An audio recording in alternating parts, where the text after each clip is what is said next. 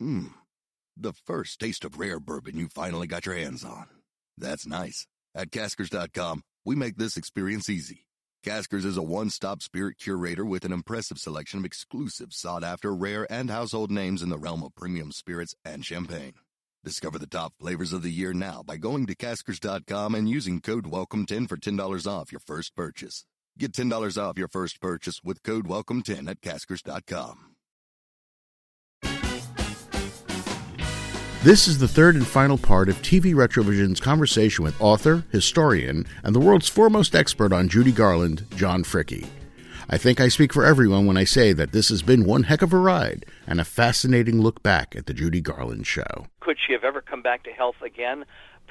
Who knows? Her system was so ravaged by all the years of not eating and of medication. And Lorna Smith said one night Judy was taken out to eat before the Talk of the Town show, and she came in bursting with so much energy. Because she had food in her system. Yeah, thank you. Yeah. A minor consideration, right? Anyway, so we slogged through all these years since of, this reputation and that rumor and that legend and that myth. And it's like, no, go back and figure out the facts or find the facts, because the trouble is you've got to slog through 30 different books to try to figure out what is accurate and what isn't. Now, you can only go by my word. I realize that, but I think you've spent enough hours listening to my impassioned recitation. Oh no, John! I respect your opinion, your views. I mean, not just your opinion, but your knowledge. Thank you. No, absolutely. And what I'm struck with, though, it's amazing to me, is that when did she die? I'm sorry, 67, 68? June 22nd, 1969. 69. I'm totally off. 69, okay. Yeah. 69. But the thing that kills me is she had gone through all these triumphs of these concerts and the albums and the TV special with Dean Martin and Frank Sinatra. And if people had let her, I know there's a whole line of woulda, shoulda, coulda, right? But if people had just let Judy Garland be Judy Garland and do a TV show that she could be proud of, that wasn't a constant battle on every front, it wasn't that many years before she died. I have to think that if that triumph she had in the late 50s, early 60s, had been allowed to just carry through without all the crap that she underwent. That's Freddie Fields and David Beagleman. That was the cash cow. We're going to milk her dry and then sell her for hamburger. And they did. No question. Yeah. Yes. Sid had said, don't overwork her. Well, what? Now, you've got to be fair. She participated in this work schedule they developed for her, but she knew she had to get out of debt. She wanted to do something for her kids because she knew Vincent was doing nothing for Liza. Sid was doing nothing for Lorna and Joe. It was up to her to make the money. Yes. To pay the back bills and to put something aside for the kids. So, plus, she was in love with David Beagleman. He had sold her the bill of... I keep using that phrase, sorry. He had Svengali'd her. Yeah, absolutely. And all the people who worked around them saw what David was doing. In time, Judy saw what he was doing. Right. But she was so... Again, she was scared of going out and being Judy Garland, as Barbra Streisand found it's difficult to do, to be as good at 20, 25, 30, 35, 40, 45 as you were at 16. Of course. But she was more scared of nobody loving her for herself. Right.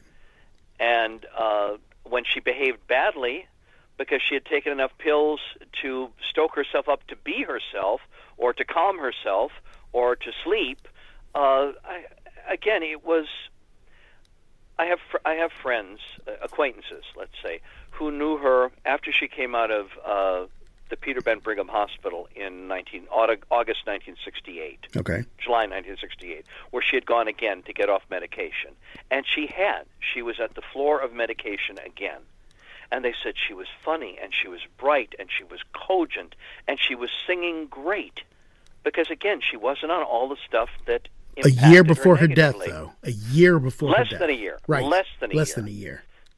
And there's an audio tape of her on YouTube, November of '68, 7 months before she dies, singing 4 Harold Arlen songs at Lincoln Center, and it's from the audience tape. Mm-hmm. And she's got a lot of vibrato on "The Man That Got Away," the first song, but then she settles in and she sings "It's a New World, Get Happy," and "Over the Rainbow," and she sounds sensational. Right. There are TV appearances the last 5 years where she sounds like she gargled with Drano and sounds like $1 million.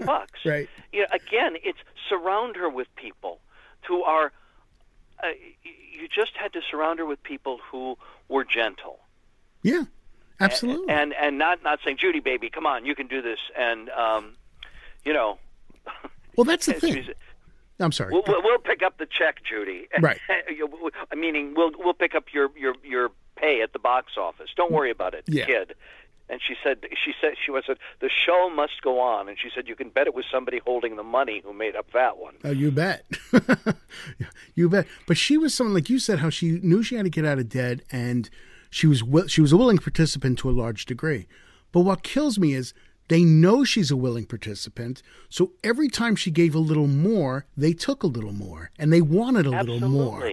And it's so sad to watch that happen to somebody. Everybody said when the subject of the TV series came up, Sid said it, Norman Jewison, who had just done the Sinatra Martin special, everybody was saying, no, she should do 4 specials a year. Right. Norman Jewison, great interview we did with him in the 90s, who said, Judy Garland was an event. Judy Garland was a thoroughbred. You don't race a thoroughbred every week. He said, I've never seen talent abused like that. This is going to seem like a strange analogy, and I know it is. Back in 1983, there was a miniseries on NBC called V. It was a science fiction thing. I remember you that remember vividly. V? Jane Badler. Yes. I went to Northwestern with her. Okay, there you go. The bosomy leader. Exactly. Eating the rat. Exactly. Yeah. But it was a huge pop culture event when it aired. Amen. I loved it. And then they turned around and they did a sequel, a 6-hour sequel called V: The Final Battle. And Ken Johnson, who created V, backed out because NBC was insisting they do it super quick and all this stuff and cheap and all that stuff. So he backed out. They do this miniseries. Then NBC has the brilliant idea of saying, and this is where it ties in, I think, let's do a weekly series.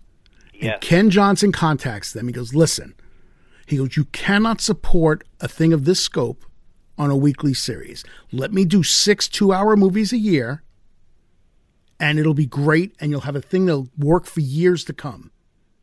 And then he said, no, we have to have a TV series. And the TV series, of course, tanked big time, just killed the whole thing.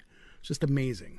So I don't know if you see that as an analogy. Bringing up V, though. Oh, no. I remember that the TV series was a disappointment, but I remember that the original series, wow. Now, did the original series end with the balloons and the red dust? No, that's the second one. That's V: The Final Battle. That's how they defeated the Visitors. I like the second one because it did tie things up, but it was very choppy in terms of continuity. Right, absolutely. No, the first one ends with the kids who are spray painting visitor paint posters, and the old Jewish man says, "No, do it like this," and he puts it in the V, and he looks at it and he goes, "Tell your friends," and he walks away.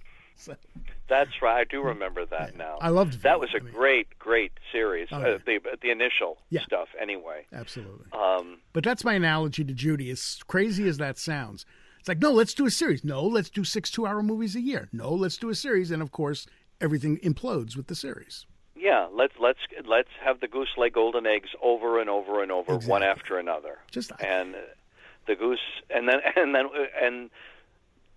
we'll fatten her up and kill her. And I am no great knowledge of Judy Garland. I'm not going to pretend that I am.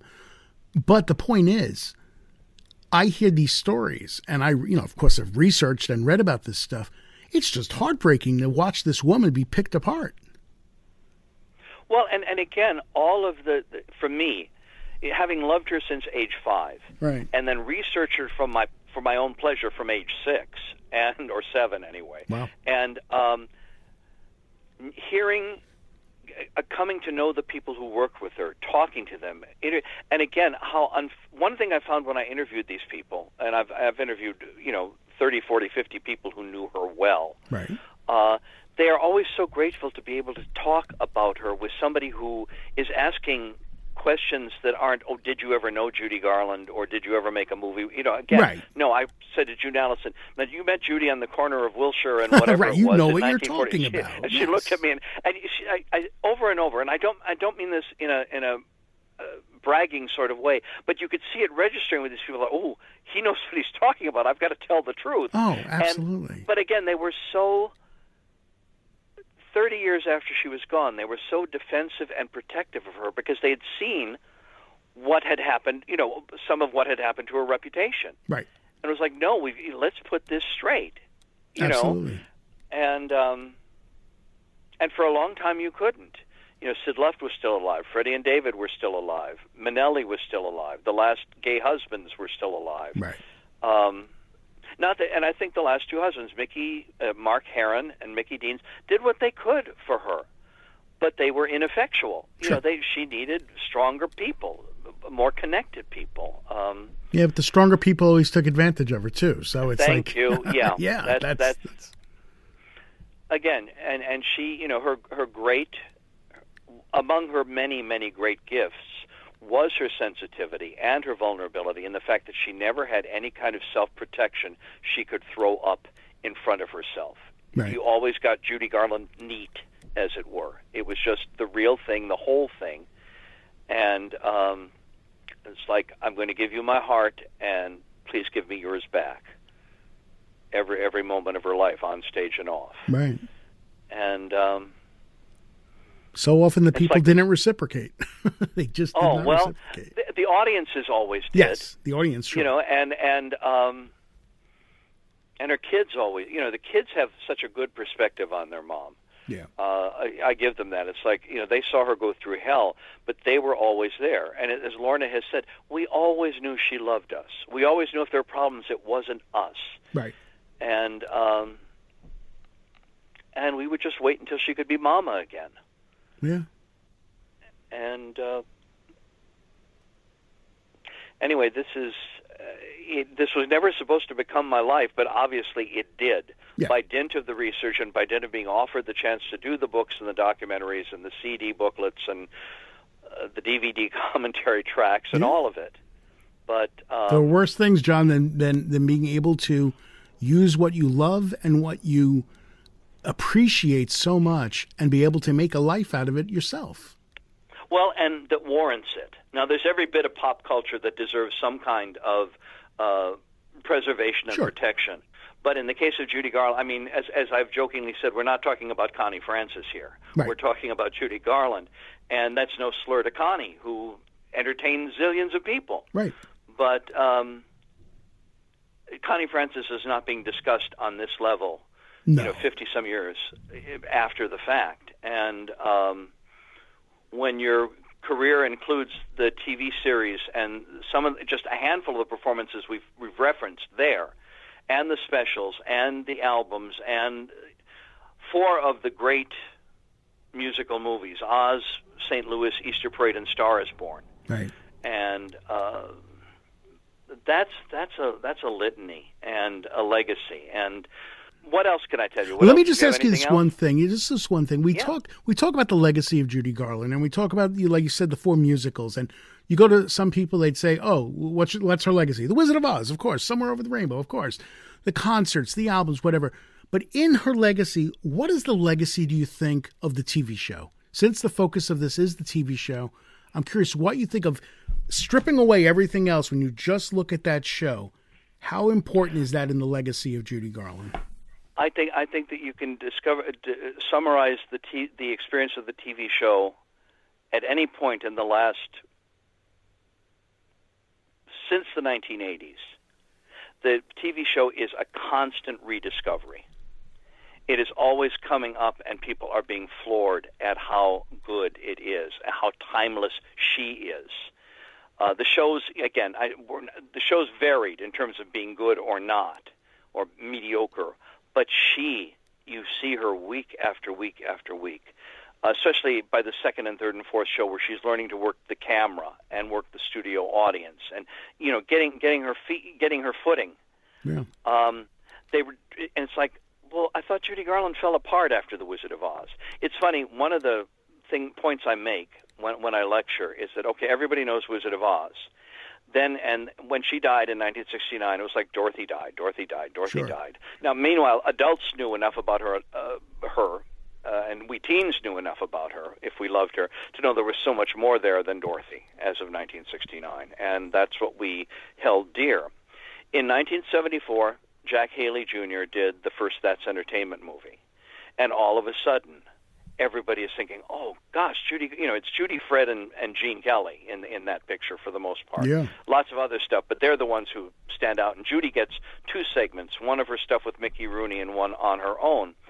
And everybody's thinking, oh, it wasn't Wizard of Oz. It was also Meet Me in St. Louis and Dear Mr. Gable and Get Happy and all of those movies with Mickey Rooney and all those clips one after another. Look for this, whatever, I forget which ones are all in there now, but Atchison, Topeka, just wow, Judy Garland. And so in 1974, all of a sudden there was this mass public realization that no, it didn't end when she was 16. It probably ended when she was 28, when she left MGM. That's when she never did anything good again. Right. So that was 1974. 1983, Ron Haver restores A Star Is Born with the missing musical numbers and as much of the scenes as he can find. Huge national press, sold out at Radio City, sold out at the Academy, sold out in benefit screenings, rebooking it into theaters. Everybody going, God, Judy Garland, A Star Is Born. Wow, yes, she sang and did comedy and everything at MGM. She's an actress in this, and look at her. So, wow. Up to I guess it must be 1954 when everything fell apart. That's when it stopped, she didn't right? do anything after that. A year later, or 2 years later, 1985, the PBS series Great Performances did a 90-minute special called Judy Garland: The Concert Years. And that was my first professional Judy Garland association. Okay. I was hired as the creative consultant on that show. Produced by this wonderful team who did the Astaire specials, the Spencer Tracy special, Johnny Carson, Kate Hepburn on her own, Kate Hepburn on Tracy, Joan Kramer with a K, and David Healy, Heeley, won countless Emmys, all through that era for doing these shows. And it was their idea to do Judy, and they had gone to Sid and said, we want the rights to excerpt the series and whatever else you have, and he recommended me. I had worked for him for a year and a half in 1980 and 81.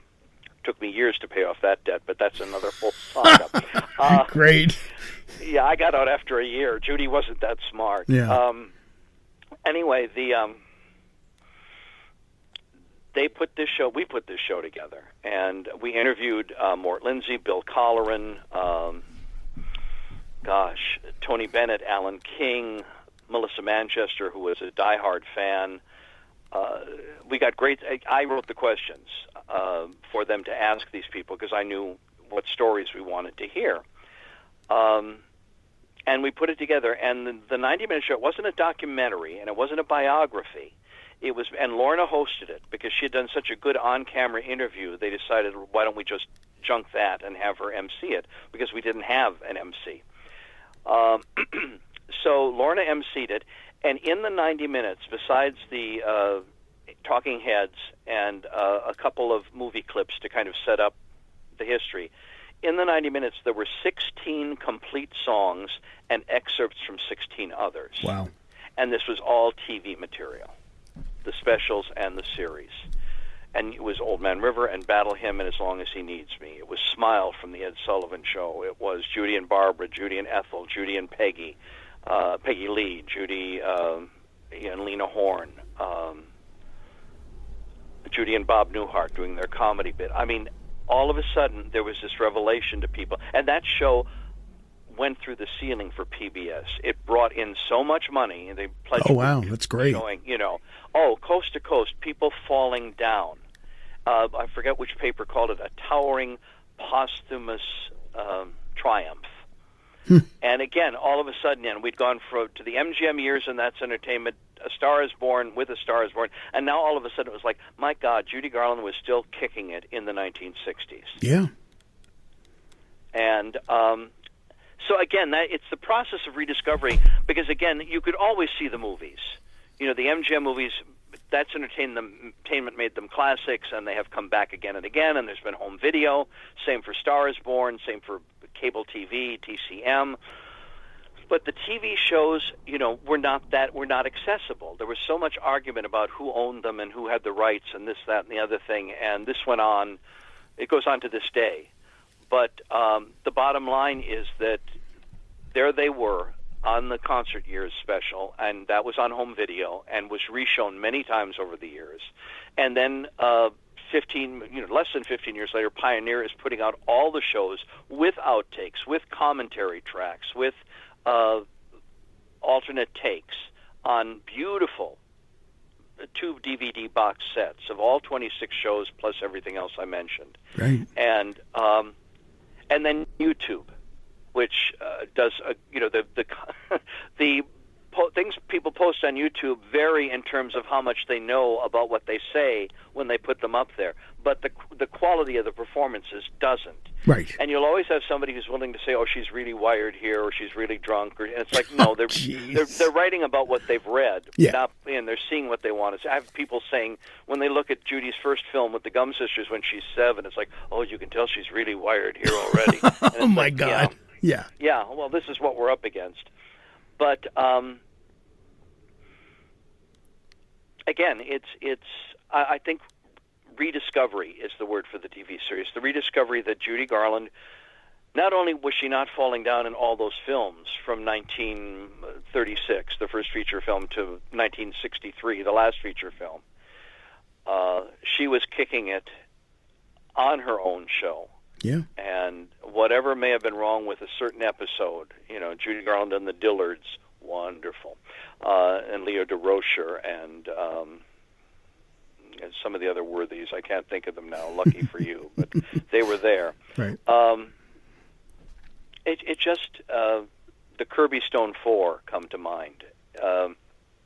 As I see you looking into the distance, saying, "Who is he talking about?"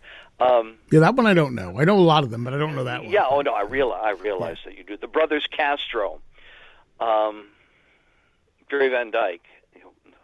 Like I said, a litany of wonders, but. Yeah. She is so good and so real. And I think, again, that works in her favor now, because she wasn't, polished and smooth. She's polished and smooth as a great entertainer. Is she polished and smooth as a TV hostess? Is she as, down home as Dinah Shore or Polly Bergen or any of those women who had TV series shows? No. She's Judy Garland. You don't need, as you said, you don't need anything else. In its own way, The Judy Garland Show is the story of television's most successful failure, and we're happy to have been able to explore it with John Fricke.